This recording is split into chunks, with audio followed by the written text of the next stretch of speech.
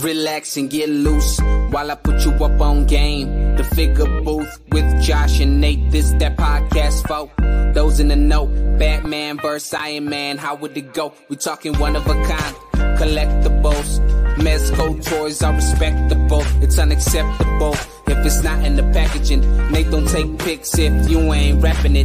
Nate's dirty tricks are always happening. But damn it, man, don't you be stressing. Round here we believe in plastic confessions. We trying to figure out the figures that's gonna stand the test of time. That G.I. Joe handmade hit me in the spine. There's perfection in the way that these toys are made. But I also wanna know, do I pick Wade or Slade? So this is where I come to kick it with the guys. The Figure Booth. Like, comment, and subscribe.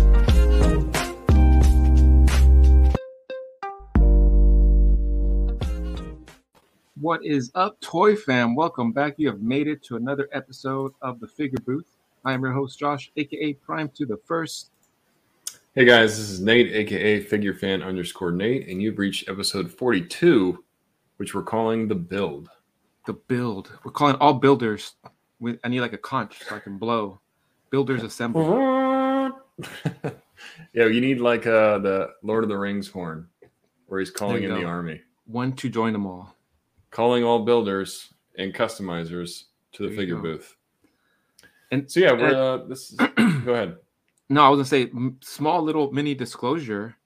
I'm fighting this freaking Unicron cough that may or may not come across. So you may hear me coughing. I'm gonna try to control that and keep that under wraps because it's been messing me up these last couple of days. Yeah, Prime's been battling the vid. Yeah. Or maybe not, because I know you say you took a test and it came back negative. Everything shows negative. Like, what the hell else could it be? Man, like this cough is kicking my ass. That's the last thing that's hanging on to me. It's just I've had my ups and downs where, man, it's just I have cough attacks. But aside from that, I'm doing really good. You know, just this can't get rid of this damn dry cough. Yeah, that's awful, and it's going around, man. Everybody's getting sick, and I know we're not talking about this, but I'm thinking about like those at-home tests, like. I think those might be not 100% accurate all the time, you know, because I've taken a couple myself and they came back negative, but I know a friend that took it, came back negative, and ended up actually taking another one and came back positive. So I don't know. I hope you don't have it, but I think it's very prevalent right now. It's going around like crazy. Yeah. Don't say its name 3 times or else I'll start coughing. Yeah, so if Josh does a little bit of coughing, just excuse the poor man. Yeah. He's doing his best. Bear with me. Yeah. But yeah, the build. So we're talking really about customizers, dio builders. And I think there's a lot of people out there that maybe want to start doing something like that. Yeah. And they feel a little lost or overwhelmed or intimidated by the process. And I'm kind of one of them, where I've known you and I know a lot of others like Mario and Mike and so many other people in the community, 78 Points of Articulation, just tons of dial makers out there that, Terraformer, Grime City, making all kinds of just crazy stuff, like little props and just stuff that I wish that I would be able to make. And whether it's foam or 3D printing or laser cut or whatever the case may be, maybe it's out of wood, like some of the stuff that you do. Yeah. I wouldn't even know where to start. Yeah. So like, I guess that's the first thing. Like when you're wanting to get into customizing, how do you know where to start or what to focus in on? And I'm asking Prime, Les, you're kind of the resident expert here. And a lot of times, like I really started with what was most easier for me to access, and what was everybody using. And I think the very first step is just accessing foam, whether it's from the dollar store, that poster board, and experimenting with that, or using that XPS foam that everyone uses from the local hardware store, whether it's Home Depot or Lowe's, and just messing with that, using your basic simple tools and just sketching out your ideas. I think it's really crucial to sketch out what you want to make first, because I think that's where I learned a lot of my lessons first. Is I'd grab some XPS foam, and a lot of times I started out with just the project panels. They're 2x2. It's like $5, and I was like, okay, I can make a nice, decent diorama background for my shots, and I'll start with that. And I just started cutting away, like just an X-Acto knife and a ruler, and just cutting it up, right? But if you really don't have a clear set path of what is it that you want to build, whether it's an alley or, practicing brick making, it's really taking those type of steps and be like, okay, what is it that I want to build? I want to build a brick wall, and then just sketching out what type of brick wall. There's so many different types of designs that you can do, like the cinder blocks. You can do, like, I've done brick walls. And when I was really into heavy dial making, I would like to always switch it up and not just do the basic brick wall that you always see. I would always like to have walls with larger, almost to make it seem like they're made out of cinder blocks instead of just regular bricks, and then put some bricks in there, like some type of contrast where it's like a lot of gray and reds, right? Yeah, it's like some variation because if you look at a brick wall outside, it's not perfect. Yeah, it's going to have some kind of variation in color and shape, and there's maybe some chips here and there or marks on the wall, that kind of stuff. Yeah. So that's a good point to make. You want to make it look realistic and not so clean. And a lot of times, like, I would sketch it out really on a sketch piece of paper and just really try to add as much detail as I could, whether it was vents. And even though at that point I didn't know exactly how I was going to make them, because a lot of the times it was before I had 3D printers or resin printer or any of that stuff. I was just like, I want to, and a lot of it, I would make it out of foam, but I wouldn't worry about how am I going to make this? I'll get to that bridge when I cross it. I'll cross it when I get to that bridge. So a lot of times I would just sketch out everything. Okay, it's going to have, some pipes here. It's going to have some drainage. And just sketch out everything. Because then once you sketch it out, you're like, okay, is that a possible goal for me? Or am I reaching like too much? And then if I was kind of getting out of my element, then I would reach out to those dial makers that have been doing it longer than I have. And I'm like, hey, how do you do this? How do you make this type of effect? Or I'd go on YouTube. There's a bunch of resources out there that dial makers put out their work, and they show you that there's a ton of tutorials. And I would watch like terrain makers. I would watch the guys that do the train stuff. Sometimes I just watch like just people paint or artists painting like either head sculpts or statues just to learn about dry brushing and like rock formation, all that stuff. So a lot of it was just spent research, just watching. I'm like, oh, okay, that's what they do. They do first black, then you go from dark color and then build your way up to a light color, and then dry brushing. And dry brushing, if you don't know how to go about it at all right first, it's very like you think you're like, oh, this looks good, but then as you start to learn, you're like, less is always a whole lot more, and then you can add different layers of color. And it's crazy how sometimes choosing the right color and adding very little to it, the subtleties, and like especially when it comes to rock or brick, if you add a little bit of pink or greens, it really makes it pop, even though it's very small and you're like, I don't see a difference. But then when you take a picture or you hit it with the light, you're like, oh, look, the green's popping, or it looks like moss, or that pink makes the cement look more great. It gives it more of a natural effect. And it's really interesting how certain colors really play well with each other, and you would have never think to mix pink and yellows with your grays or your blacks, So I really learned about like different shades of the colors, but how to apply them to, and in which order to work in. So this way you get that right result. So it was a lot of trial error. And sometimes I'd make these rocks, and a lot of it was just like practicing dry brushing. And it was like, oh, this is crap.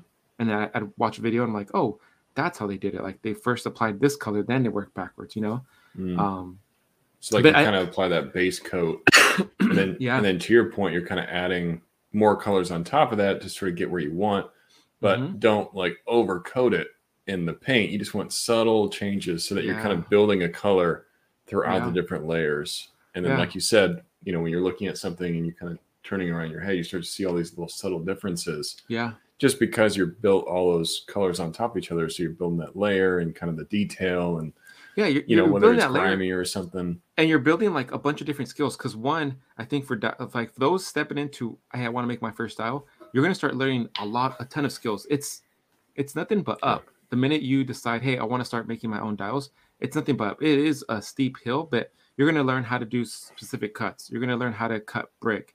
And then you're going to make your own bricks. Like some guys like clean bricks and they do like immaculate brickwork. And then later down the road, you can have machines do it for you. Like now I hate brickwork. I just have my CNC do it for me.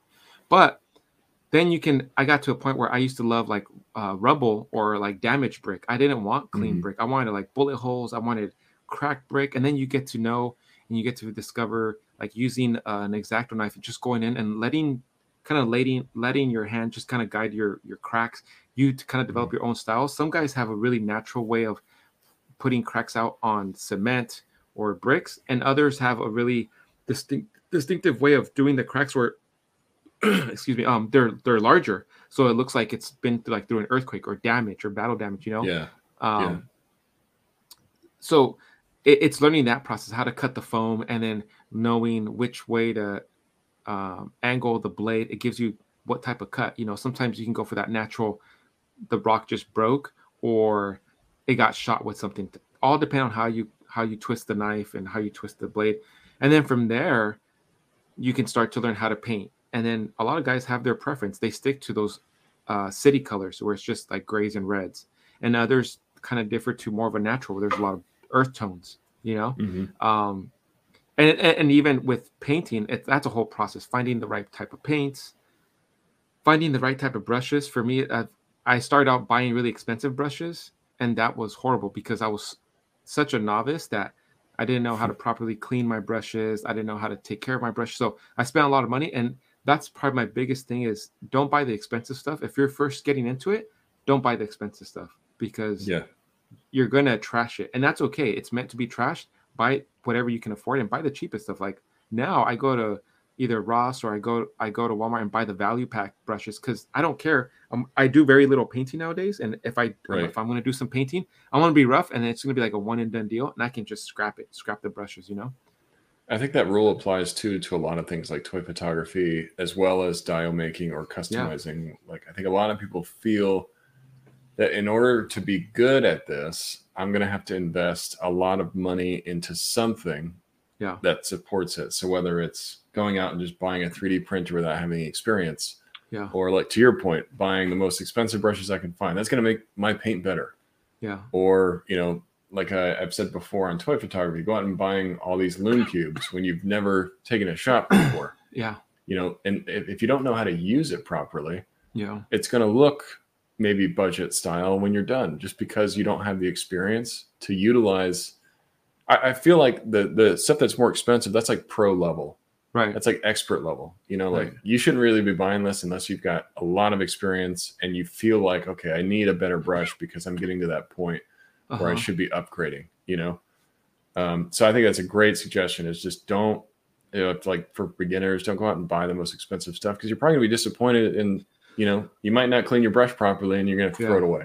Yeah. You know? and setting yourself like benchmarks, not necessarily a timeline, because you shouldn't really rush yourself and telling yourself, hey, in 30 days, I need to be like taking commissions and 30, you know, really ask yourself, when I first started making dials, one, I never thought I would end up just making one thing, which right now is just arcades. Would have never figured, and especially not for this long. And two, I would have never thought I'd be making dials and actually selling them. When I first started, I was making only dials just because that's what was missing from my toy photography. I was just doing it for myself. That was my first and has always been my only motivation. It's like, I'm going to do this because this is what I feel like I'm missing. But then as I started becoming a little bit better at it, and again, asking for that feedback, like, hey, how do you do this? How, you know, and looking for that help. And then once I received it, putting it back out there and getting a really good response from the community. And then people would reach out to me. And that's how I met one of my good friends. He was like, hey, can you make me this? And I was like, whoa, this guy wants me to make him something. I'm like, okay, made it for him. And then he kept coming back. And he was like my first customer. And now he's like one of my really good friends. And he was buying everything. He was like asking me to made him a science lab. And then it was like a 2-story building, then a 3-story building. And like, it was just getting larger and larger. And it was really pushing my envelope to acquire more skills. But then that's when you start making like this goal. You're like, okay, I like what I'm doing. I started doing it for making dials for him, and then I started acquiring more individuals or more clients. And that's when you start to look like, okay, how can I harness this skill that I've now started to like sharpen? How can I make it better?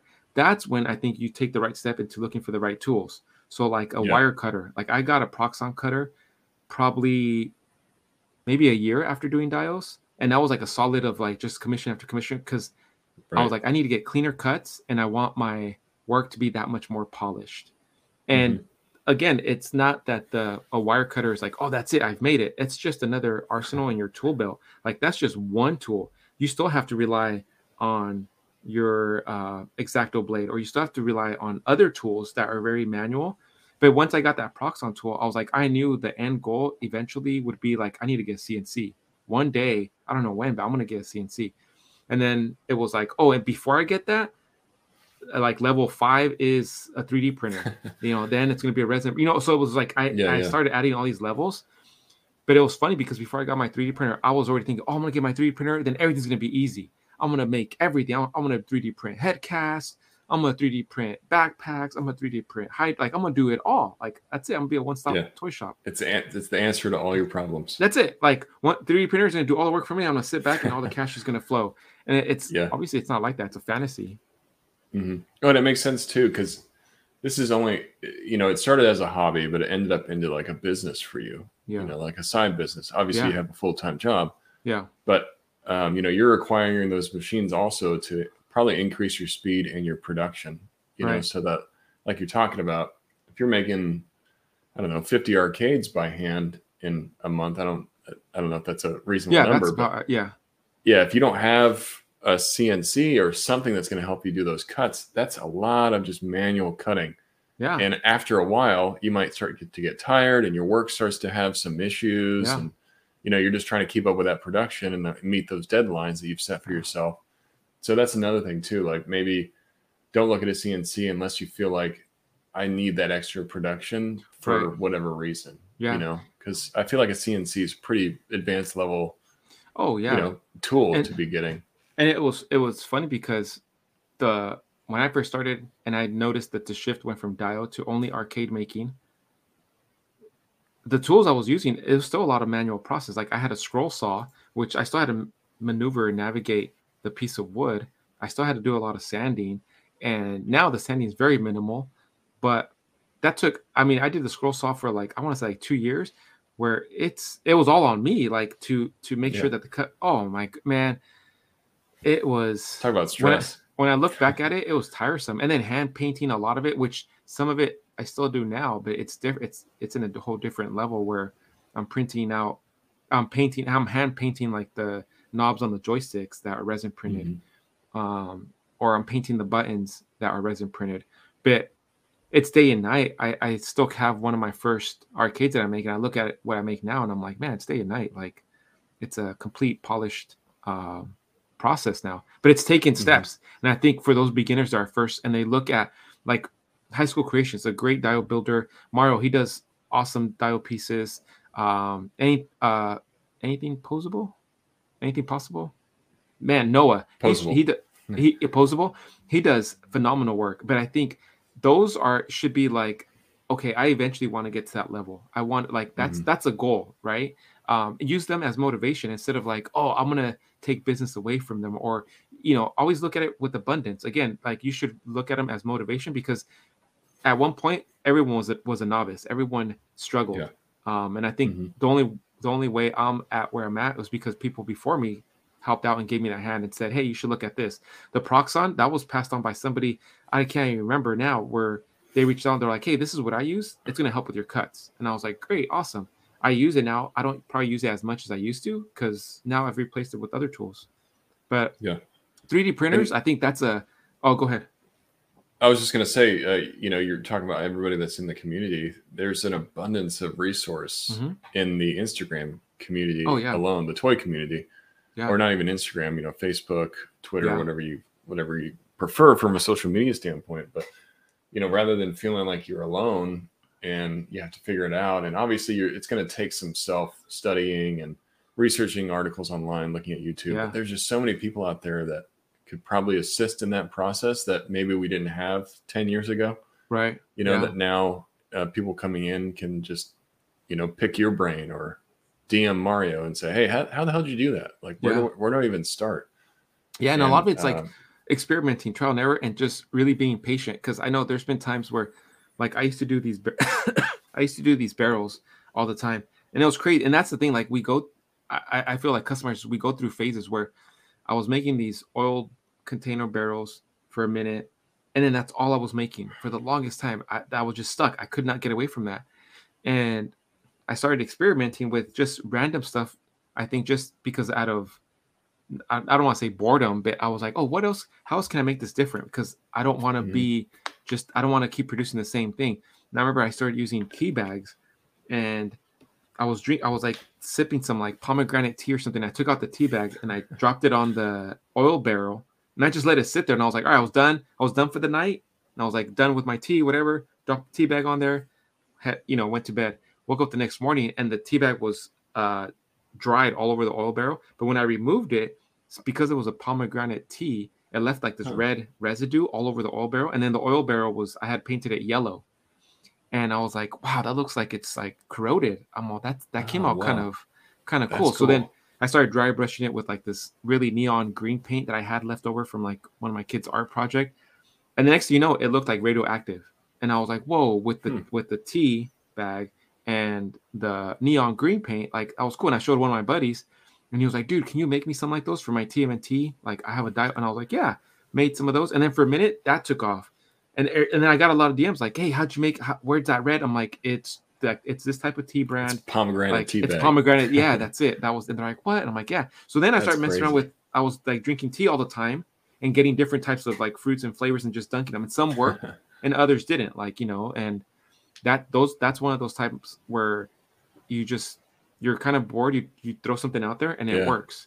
Just kind of like a happy accident. You're like, whoa, and that was really cool. Out. That effect, I was like, wow. And I still have some of those when I go back and I look at those. I'm like, damn, I can't believe that's like, and it still holds up. Like I sprayed it with some lacquer to kind of seal it, but it's crazy how it just turned out. I was kind of blown away. I think a lot of that is probably the discovery too, like where you didn't really intend to have the tea bag as part of your coloring process, but that probably opened your mind to other things. You're like, man, I could use this, or I could try to use that. Like not just paint, not just things that are made for what you're doing. You could use other materials. And you see that sometimes with dial makers where they'll sprinkle a little something on their dial, or they'll actually use sand as texturing and then paint over that, or something like that. And so like, that's really coffee, cool. Dipping stuff in coffee, dipping stuff in Uh-huh. coffee always gives it like that old age look. I mean, there's so many like that's cool. simple basic tricks where you get to learn that. And then even some happy mistakes, like I've going through learning how to make dials, I was using all the wrong type of adhesives to begin with. I was using crazy glue, I was using other type of glue, but then some of those adhesives gives you a certain texture on that foam because it eats it up. Like I remember one time I was like, oh, I'm gonna spray paint this, and the spray paint ate away at the foam. Well, another friend had commissioned me to make him a bat cave, and I used like some adhesive, some crazy glue, and then some spray paint to kind of make it like it was eaten away. But the texture was like really, really great. And going back and painting it and kind of just shaping it with a foam cutter, it gave me the end result. But it's like using different type of things that you normally wouldn't think of using. That really brought it all together. So I think a lot of it is just figuring out what steps you want to take and having like a big picture plan first. And I think that's really what's going to lay it all out for you. And of course, acquiring those tools makes it easy. But like, what I was going to say was with the 3D printer is once I did get it, I was like, cool, I'm going to turn it on. And then now it's going to print a bunch of stuff for me. But there's a huge learning curve. Like it's massive. It's really depending on the machine. It's massive. There's so many materials out there. And we're not going to have time to cover them all, but the learning, that's the thing that I wasn't ready for, is the learning curve and to be patient with yourself. You get yourself a 3D printer. I think now it's a whole lot easier, but I mean, I bought my first 3D printer, I think maybe like 4 years ago. And it took me 2 days to get 2 years, 2 days. Like, damn, that's a long time. That's a long ass time, huh? I just leveled it yesterday. No, it took me 2 days to level it. Because I was so in a rush. Like I assembled it. Like one, it was super late. I assembled it and I was like, all right, I gotta level it. And I was like, I'm like, okay, and it wouldn't print. And like the next day, I leveled it again and it wouldn't print. And it then come to find out, like there was so much to it. Like I didn't tighten this screw, and I didn't tighten that screw, and then knowing that just me and this brand did not work, and I'm like, it gave me so many issues. I took it apart, but it's just the learning curve of just knowing like the upgrades, knowing that there's so much that comes with the 3D printer. And it even comes down to like where you're printing. If you're printing inside, or if you're printing it somewhere in your, outside in your garage where it's really cold, that can affect the printer. Being aware of the type of materials you're choosing to print too. And then, accessing files. There's a bunch of free files out there. I think a lot of us, when we first get 3D printers, we think we're going to be the next customizers.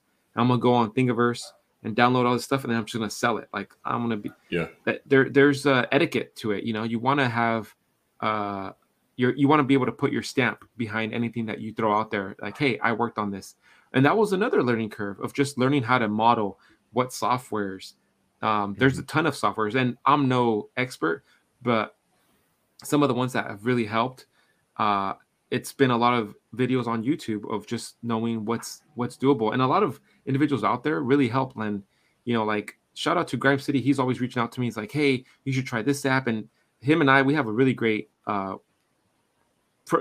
relationship, whether it's professional or personal, but he's always giving me tips. He's always encouraging me. We're both always encouraging each other.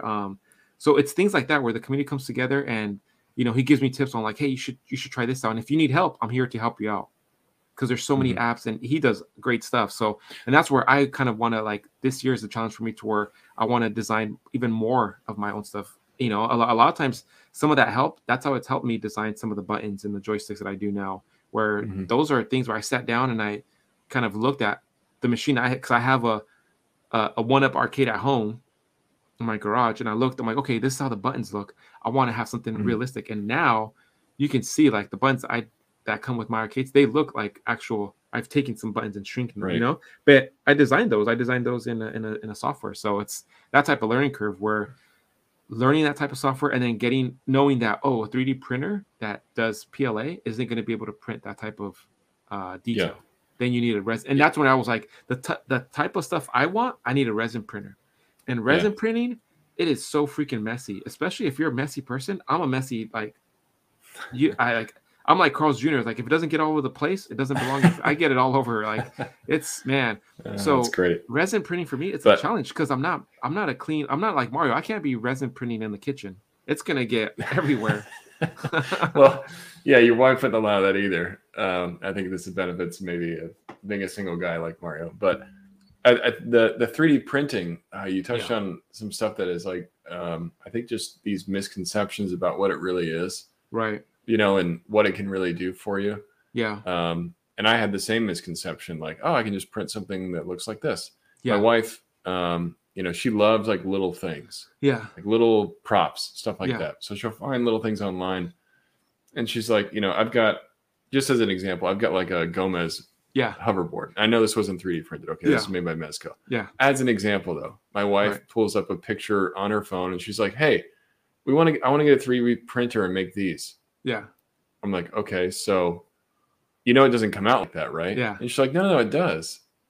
She's looking at like little chip bags or like little drinks or something that are all colored and they're painted. And I'm like, honey, you have got to, first of all, I don't think you can print that entire thing like that. You're going to have to maybe print it in pieces and glue it together. Yeah. And then you're going to have to paint it. And she's like, no, that's not what they're doing. I'm like, I guarantee it. You DM them. They print that in like a gray color or whatever resin color. Usually I see that it's gray. Yeah. My brother has a printer. I think he has a PLA, though. I don't think he has a resin. But there's just this misconception of like, I can make this stuff that's on Etsy. Oh yeah. I can make it look just like that. No. You're gonna have to have painting skill. You're gonna have to know how to kind of piece that thing together. Maybe I don't even know if something like this you'd have to glue together, but it's just not. Like you're saying, like when you started, it was way more than you thought it was going to be. Yeah. And I think a lot of people have this, unfortunately, like a misconception about what 3D printing is actually and how much work it's really going to take you to get what you want. Yeah. And I think right off the bat, it is a lot of like, I would be just, for me, I set the bar too high. I was like expecting it to just make things easier. And it wasn't. Again, the learning curve was there. But then in my mind, I was like, I wanted to print. I remember the first thing I wanted to print was a backpack, because I just wanted a bunch of like backpack props and fire hydrant. And then when it did print, I was like, this looks like crap. Like, it's not smooth. It's not what I had in my mind. And then when I did, further down the road, I was like, oh, these were resin printed and they were casted. And, it's like this whole process where you're like, I was so way off. And then, just sticking to 3D printing and one source of material is specifically PLA. There's so many other different types of 3D material that you can use. But strictly PLA, that's I think more common for within the toy community. And we talk about layer lines. You can talk about like the type of machine you have, how you print. Sometimes it's really smooth, and even if you get your layer lines really down to like a science where it's like it's smooth, and you can you hardly have any layer lines. There's still going to be certain layer lines depending on the model. There's still going to be some layer lines, and then there's a process to that. You have to like, sometimes add wood filler or sanding or some type of some type of primer to it, so that if you want to, like, I printed this Eagles Empire State Building guard, like eagle head. It's pretty massive. I printed it, I don't know, like 4 years ago, and I watched this video on this guy how he made it look like it was metallic, and I was like, oh, he used a bunch of wood filler, he sanded it, painted it, and then sanded it again, and it was like and I was like, oh damn, like no, it was like several steps in order to get it shiny. So that's what I did. To look like that. And then he had to put wood filler on certain areas where the machine just couldn't do it. So I did the same thing. Wood filler, sprayed it, sanded it. Wood filler, like over and over. And then finally I took like this aluminum spray paint. I painted it, and then it was smooth. It was like shiny smooth. And I was like, holy moly. But it almost took me like a week, because then I had to lay it dry. And I think that's the part where when you think you have a 3D printer, you're like, it's going to come out shiny or it's going to come out smooth, and I'm just going to paint it. And it's not always like that. There's a bunch of different steps. And even with resin, like the supports, learning where to place supports, it is very crucial. If you can understand how to place the supports, and it's like, and you have your machine figured out down to a science where some resins work really well. I've had other resins that they just don't work for me. I don't know. I get like a bad batch. I stick to what works for me. I don't try a whole lot of different resins.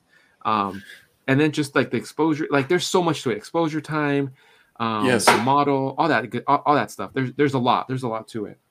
I want to ask you about the supports. So like, I see that a lot. So like, for instance, going back to this example, you have like all these supports that are kind of coming down. Yeah. Because it needs something to sit on as it's making it. Yeah. But you're saying that you have to figure out where those supports go. Yes. There's certain softwares that can do it automatically, and they do a pretty good job. But then you have to learn not 100% rely on them, because sometimes sometimes your print will fail because the support isn't in the right spot, or depending on the software, it probably puts too much support. And then there's different types, like you can have really thick supports, you can have it really go into the model, or you can put really light support, so that way when you snap it off, it doesn't leave an imprint, because sometimes it'll leave like dimples on the model. So you want it to be nice and smooth. Yeah. That will require you to sand it, and then sanding it, you might lose detail depending again on the model. And that's what I first started learning when I made my transition from PLA printing to like resin printing. The support learning curve was massive, because I had to look for islands. I had to look for how deep I wanted my supports to go. And then the different type of supports. There's like a sphere support. You can have medium, you can have strong, heavy, or you can have light supports. And then a combination of all three really work best for, again, the type of model. And luckily, like I haven't printed, or I haven't had the need to print something massive. A lot of my stuff is really, really tiny, or it's just usually like a head sculpt. But even just learning how to navigate the model, and sometimes you have to use other programs to fix that model.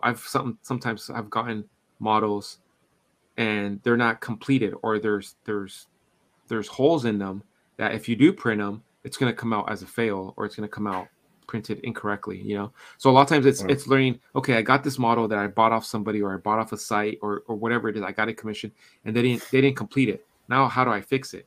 That's something else, going to that, or creating your own model and then having that being able to be printed correctly. That's a learning curve. So that aside, that could be like a whole goal right there. Just learning how to create your models. It's crazy. There's a lot that goes into it. There's more so than much. You think about. That's why those people that do it, I give them so much credit, because there's more than just like, head cast, or you didn't do that great, or the head cast is too small. I'm like, there's so much more to just learning the skill. That takes a lot. I've tried to like learn certain applications like ZBrush and stuff, and it's frustrating, especially like when you're impatient with yourself, when you have a certain time, like I'm like, I need to be at this level, and I'm not getting there. I'm like, you know what? Forget it. I give up. You know. Yeah. Yeah, that's interesting. And then I know that you can buy templates too, right? So like, yeah. But that's the thing. You're spending money on templates. So if you don't want to have to learn the modeling aspect of it, which eventually I think you probably should. Yeah.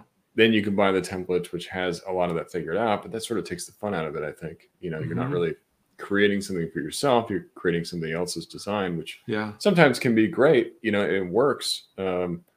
Especially if you're paying somebody for that, that's kind of what that's for. Yeah. But I think there's also people that maybe just want to create their own thing. So when you were creating those crates that you did, was that PLA or was that resin? That was PLA. Okay. The wooden crates. Yeah. That was, and that was the thing too. Having both, I did a run with PLA and resin. One of my resin machines was able to print faster, but they were a whole lot heavier. And then when I did hollow them out, sometimes they would fail or I would need more support. So it was so, at the end of the day, it still ended up being heavier to ship and it would cost more. Whereas the PLA, I was able to print them a little bit faster and they were easier to ship because they were much lighter. Crazy. Really interesting topic, man. Definitely something. Go ahead. I'll say the last thing is really like, even when you have like acquired and you feel like, okay, I'm not an expert, but more than a novice, it's the maintenance on all the machines. I have two 3D printers, right? And I have 3 resin printers. But it seems like they all talk to each other and they're like, hey, this week we're all going to go on strike. So none of us work. And then because the maintenance on that, like, that's the thing, is you have to like make sure there's no clogs. You have to make sure they're leveled. You have to make sure you don't leave resin in there. There's no holes in your vat. You have to make sure that surface has to be really clean, right? Like the surface dust on it because the dust is going to get in the mold and. Yeah, you want to make sure like your vat's clean. You want to make sure that you don't leave your resin sitting out there for a while. Like for my CNC, that everything's like lined up. Sometimes it'll go haywire and it'll start cutting off like just in random spots where I don't intend it for it to cut. If it's not, and a lot of times if it's not one machine that acts up, it's the other one or all 3 or all 4 of my printers decide to, they're like, hey, today I'm going to get clogged. And then tomorrow this guy's going to get, and then I don't understand why they're getting clogged. And I'm like, oh, and then I have to reach out and I reach out to support and they're like, oh, it's because this thing, it overheated. And I've had those type of conversations with the manufacturers, which have been really good. All my machines are Anycubic. And I reached out and they're like, oh yeah, it's because this burnt out. So it's causing your extruder to like not heat up. And I learned that and I had to take it apart. And so there's so much to it where when it comes to the maintenance, it's just really trying to stay on top of that. And I think that's a learning curve in itself. So it really takes you got to have some passion to do it. Yeah, you do. It's like, don't just do it if you're like a casual, like, it's easy to get, you can easily get frustrated and give up on it. Yeah. And just throw away a $300 machine. Oh yeah. Easy. So for like a beginner 3D printer, would you say Anycubic is a good brand? I felt like if I would have started out with Anycubic, I probably would have been better at it than I am now, just because like the Anycubic I got was that Mega X, and I was printing right out of the box. Like I think the setup was 15 minutes, but they made it so easy that I took it out of the box and then boom, I was printing within 30 minutes and the test file came out perfect. I had to make some minor tweaks on just leveling the bed, but aside from that, it wasn't as much hands-on as my previous model. Would you recommend like PLA versus resin, or does it really kind of depend on the application? I would say depend on what is it you're trying to make, and then depend on your space. Like if you're a really neat and clean person and you're able to like, okay, I keep everything organized, and because with resin, you're going to need gloves, you're going to need a cleanup station, you're going to need a wash station, a cure station, you're going to need a bunch of more stuff other than just the printer. And then resin can get pretty pricey, especially if you're printing a lot and you don't see it till it's done. And you're like, oh, it's too small. I got to reprint it again. You can go through resin pretty quick. You may think, oh, it's a big bottle, I'm going to print a lot. And in no time, you're going to be done with that bottle. Where sometimes I think the PLA, it gives you the impression that it lasts a little bit longer. But again, it depends on what you're printing, because I've printed a bunch of stuff on PLA and it's really brittle but that came down because the way I laid out the model, I didn't make it really thick. I made it like almost hollow. So I went to go hang something and it broke. And I'm like, oh, now I gotta wait another 10 hours, you know? Yeah. And it's all stuff that you've kind of learned. Like you say, you've been doing it for 4 years and you've learned a lot over the time. So like I said before, like, you know, for people that are going to get into it, you got to have the passion for it so that you really want to learn. Because to Prime's point and how he's kind of walked us through it, like you're going to have a lot of failures before you probably get some success. And then you're like, okay, now I'm starting to see what works and what doesn't. And, you know, kind of perfecting your craft over time. So really great topic, man. I appreciate all your insight into that because you definitely have more experience into that than I do. I buy the products. I don't make the products. But it's always been something I've been interested in, and it's definitely a topic we should revisit at another time. Maybe have a guest on at some point. Oh, yeah, for sure. Is an expert in that kind of stuff. I'd love to kind of just go a little bit deeper into that topic. Yeah. Cool, man. Well, going into our next discussion. I'm ready. Pre-orders. There's been a lot of them lately. Man. A lot of pre-orders. Some of our favorites. Some of our favorites. Specifically from Mezco. So we had actually like probably 4 releases within the last 2 weeks or maybe the last week. So you had your Rumble Society Nautilus Crew Builder set. Yeah. Which I gotta say, one gripe is that this picture, even though it says it right here, is a little misleading to be your leading picture. Because it makes you feel like you're getting 4 things, but you're only you're getting 2 bodies and 4 heads. I thought it was four guys too. I was like, oh, cool. I'm getting 3 dudes and Sunny. That's what I thought. Yeah, Sunny. Sunny right here. I'm getting Sunny and his 3 accomplice. Yeah, that's definitely Sunny right there. Yeah. And another thing I was wondering about is if you do have the different heads and they're all different skin color, are you getting different necks too? That match that skin color? I wonder if they're going to include the necks with that. I would imagine they would because you can kind of see it here. It looks like, I'll say they kind of have like a high collar, so I don't, maybe they all have no necks. Well, and there's a couple of pictures where, the neck, like you said, the collars are kind of hiding it. Like you're not really getting a full picture of the neck, but I know you can barely see it. Kind of like back here, it looks like it's a white neck on that head. Yeah. So it doesn't match. And they all have like gloved hands. So yeah, that's a good point. I'm interested to see what color their necks is. It would make sense if they do include the necks. It's just not something they have normally done. Oh, there you can see that one. Oh wait, go back one or one more. Yeah, so you can see the neck right there. It's white. Yeah, that's true. You got the white neck, but I would imagine they have to include some. And like you said, the gloves, the shoes. That kind of hides everything else. Yeah. Interesting. Interesting. Yeah. You get some other stuff in this too. Lots of accessories. I wish we could get some of these tentacles. Tentacles that D is always using in his promo photos because it really helps sell the images. And then another thing I think is interesting is the peg leg. Like, I wonder if they're going to give out a swappable leg. Like, are you going to get an actual boot, or is it always going to be peg leg on that body? I don't know. It didn't say anything in there? I don't see anything that says that you're getting a swappable boot in the description. But I feel like it's probably going to be something they will include. Yeah. Like you will get some kind of swappable boot. I think so. Yeah. Because it would be weird just to make it always peg leg, Yeah. Because you're going to want to use that in something else that's not nautical related. Yeah. So you grab the crew here? I did grab a crew. I grabbed one set of the crew. I got Sunny and his buddy. So Sunny's going to appreciate that. Yeah, I had a rep for Sunny. I loved how he posted it. And shout out to Sunny, by the way. He is one of the winners in the 112 contest. Yeah, that was I was excited. I was like, come on, finally. Yeah, I always love when I see people that I know become a winner in some of those contests. So the fact that he was able to win, and his photos are always so hilarious. Yeah. So shout out to Sunny. I'm glad you won, man. I hope I don't know what they're gonna give because I know there's one big grand prize. Yeah. But I don't know what the individual winners are getting. Yeah. If it's gonna be that space theme kind of figure that they were hinting at. Yeah. The other one is the Wave Rider and Captain Nemo expansion pack. That looked really cool. I didn't Looks get really it. cool.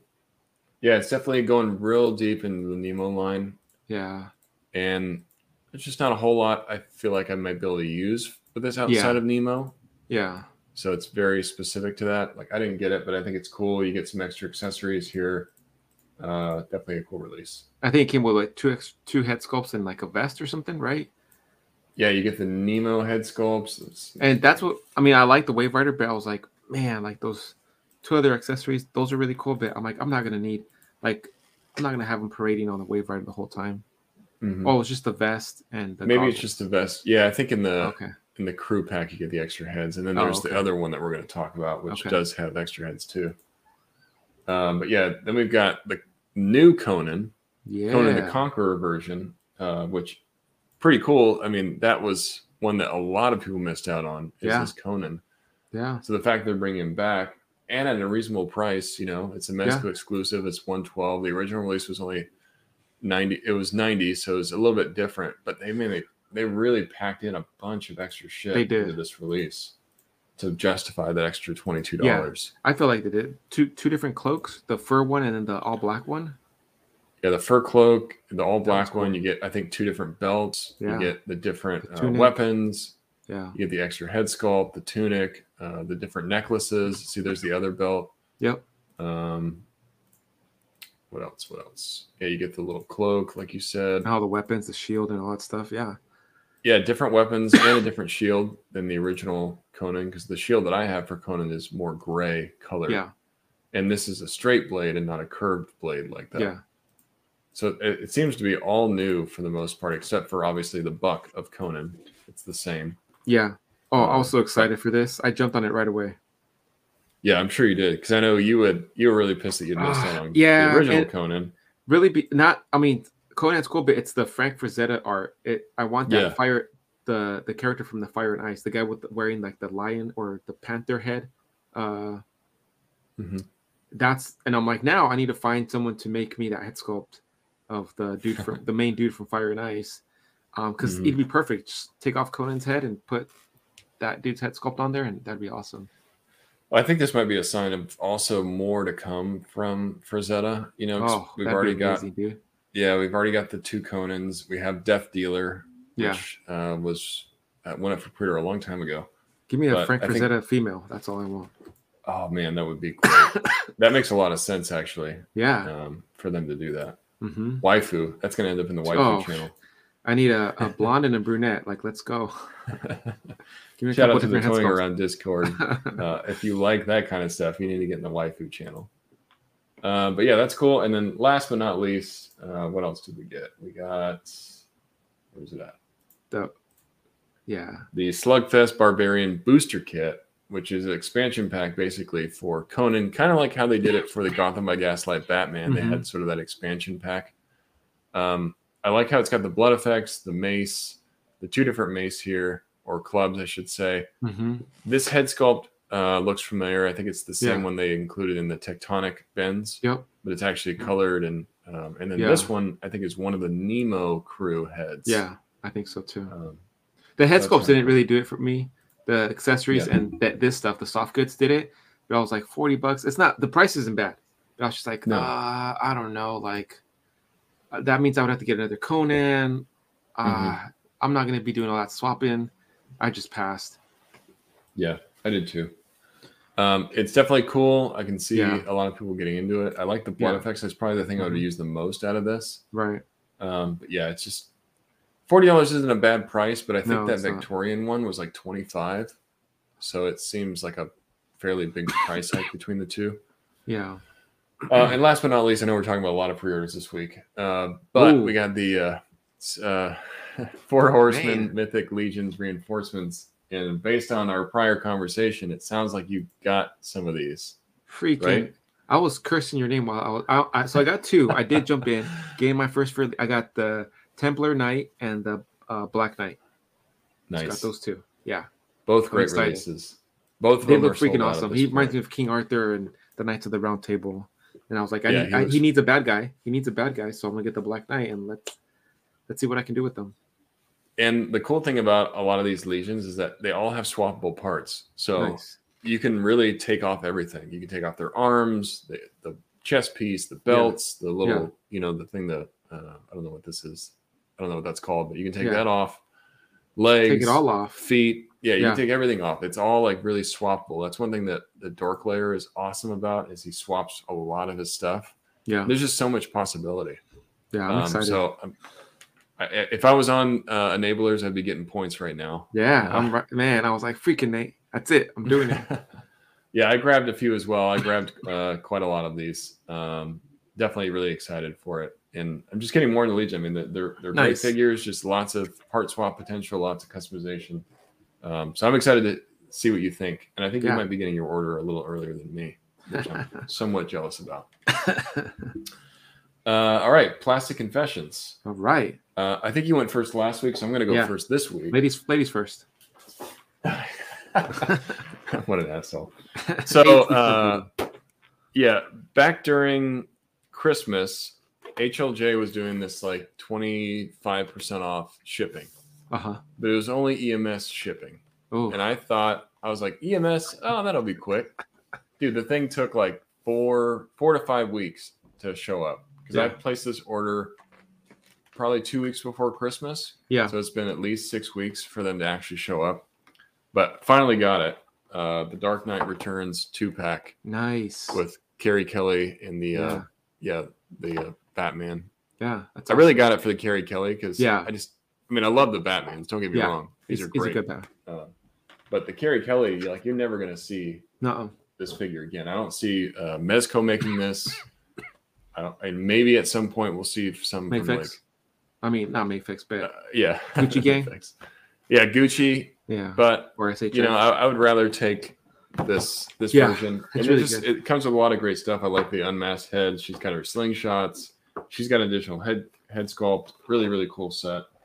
And then I had this sitting in my pile of loot, but I got the Mayfix Hush Joker as well. Oh, nice. Okay. Just as a more comic Joker. I love the Hush stuff that they're doing for Mayfix. So, those are cool. I got Mayfix Heavy Week. Nice. Yeah. What did you get? Well, I did a little hunting. Not really hunting. It's popped into my Target. And they had the new Retro Wave, but all they had was Hammerhead. So I was like, I missed out on the Black Suit Spidey. I missed a bunch of Hammerheads. But NECA was restocked, and they had like the TMNT in Disguise. They had a bunch of older NECA stuff. I ended up picking up a Scorpion Alien. Nice. Those Scorpion Aliens are sweet. Look at all the detail in the sculpt and the coloring too. And he's right. I used to have the Kenner one as a kid, and I mean these haven't came out for a while, so I would see them every once in a while. And the only other time I'd see them was like at toy shows where they're double the price, and I'm like, damn, I really need to pick one up when I see it at retail, just because they're not that common to find, especially like at Target. And this was the second time I'd seen them. And it's always just one. And I was like, I'm just going to pick it up. Every time I say I want to see another one, I'll pick it up, and I never do. I saw them, and I picked it up. I have the Gorilla Alien one, and then the Scorpion was just the one I was missing just because I used to have the Kenner ones. So I'm pumped to open that one up. The next one I got was the Bruce Richman. Oh, nice. I got this from a VCS toy box. Damn, he looks expensive. Yeah, he looks he looks rich. Man, so he's rich. I love that. I love how he has the I'm rich going with the money. Yeah. I'm kind of sad that I did not pick that up. I took a sneak peek. I took a sneak peek at him because I'm going to open him up fully on the Enablers, which by the time this airs, it'll be coming up soon. Or the third. Sorry. Yeah, the third. But the head sculpt on him, they killed it. Like he looks, it looks really. And that's really third good. Party too, so that's a good sign. Crazy. I showed my wife. I'm like, look. She's like, is that Ben Affleck? I'm like, yeah. She's like, it looks really good. So she was impressed. I was like, yeah, I can't wait to pop him out. You sent me a picture of it too. Yeah. It looked really. I mean, it looked better than I expected. It's kind of like I was surprised. Reminds me of that Logan that you got. Yeah, and with the Logan, it's just he's a little too tan in person. He looks a little too dark. Oh, okay. But this one, the skin color is it's on point. Nice. It looks good. Yeah, and it comes with a really nice tailored suit and the jacket, and it looks high quality, man. Yeah, I just took him out of the box, like ooh, and then I put him back in. put them right back in. Yeah. And I'm sure other enablers do that too, where they're like, let me look at it. Okay, put it back in the box. Yeah. If you're saying that you don't do that, you're lying. Some unbox and rebox right on the show. So yeah, put it right back in. Cool. Classic Confessions. Nasty Nate's dirty trick for the week. This one's going to be. So I did a challenge with Scott Blind recently. I think I just posted it. But one thing I've talked about as I'm getting into Legions, I've had some kind of mental block about what to do with a background. So I did this challenge called No Dio, No Problem. And it's really just not worrying about the Dio. Because I feel like a lot of the times the background is one of the harder pieces to figure out. I can get the pose, I can get the lighting the way I want, but how am I going to fill out this background to make it look like a believable scene? So instead of worrying about that with the Legions, I just took the background away. I'm like, let me just use color. So I used a black background and just saturated it in red light to do that Arethyr shot. So it looks like the fire is making kind of the redness behind him. Yeah. But for anybody that's like having a hard time or doesn't have a Dio, like don't worry about it. Just go back to the basics. And it really made me think about, okay, I'm just going to focus on light, really. Yeah. I'm getting the light the way I want it. So yeah, if you guys are having issues with like getting a shot, or if you don't have a lot of pieces for Dios, you don't really need them. If you look at one of the famous accounts that rarely uses Dios, he does sometimes, but his shots are just always phenomenal, is Mr. Lee. Mm-hmm. He doesn't really use Dios very often. If you look at a lot of his work, he's got very just vanilla backgrounds, but his work is outstanding. Right. Because he makes the figure like the central focus of the shot and just really getting the lighting perfect. So I did that for that shot. I think I'm going to do that for a few others just to kind of switch it up a bit. Thanks a lot, man. But it definitely got me a bit more comfortable with Legions. And if you guys are struggling with it, just take the Dio away. Get like a black poster board background. Get some lamps that have colored bulbs, and just that's your color for the background. Just make it color, and then make your figure like the central focus. It really helped me out. Last but certainly not least, let me just make sure I've got his account up before I talk about him.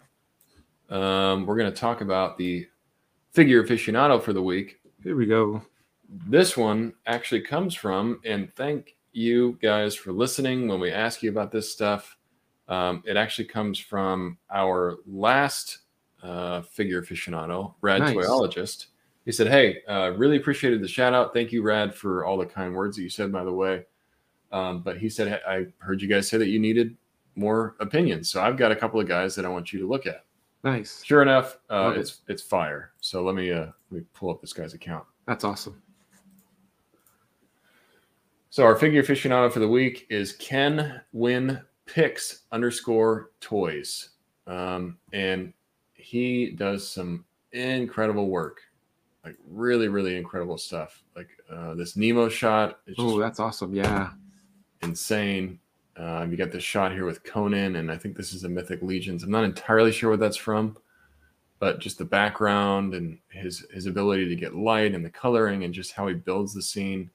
He's really good about doing some BTS as well, where you can kind of like really get into the specifics of what he's doing with the shots. But it reminds me a lot of like Jason B. Michael, the way he's building these scenes like this. Yeah.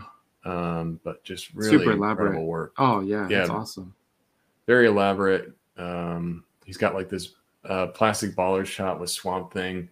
MJ's doing like that's so freaking cool. Juke move on him. It's awesome. He's got some great work, and just a guy that you feel like this guy deserves more of a following. I would say, for sure, for the level of work that he's doing. Because there's some things like in here, I'm like, man, I wish I could do this kind of stuff.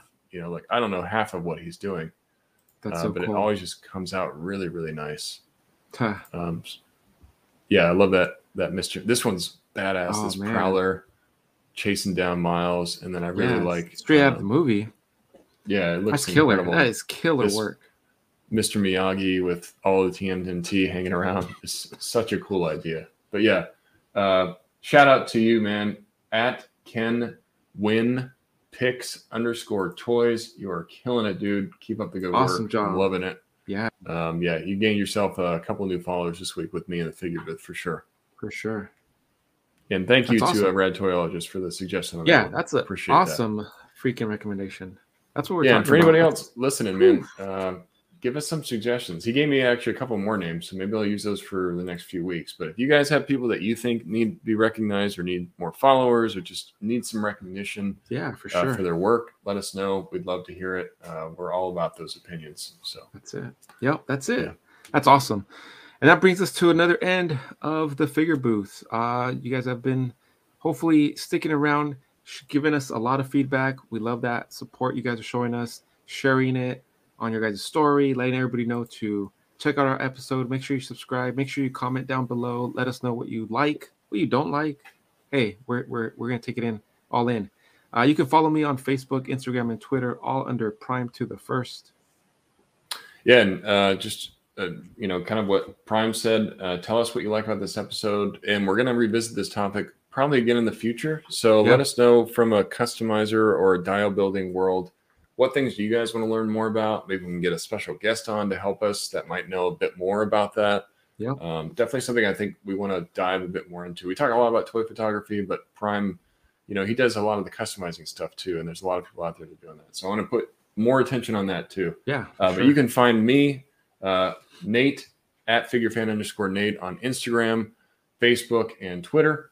And yeah, thanks a lot, guys, for all the love on our last episode. We really appreciate it. Yeah, we appreciate you guys. You guys have been listening to The Figure Booth. Peace.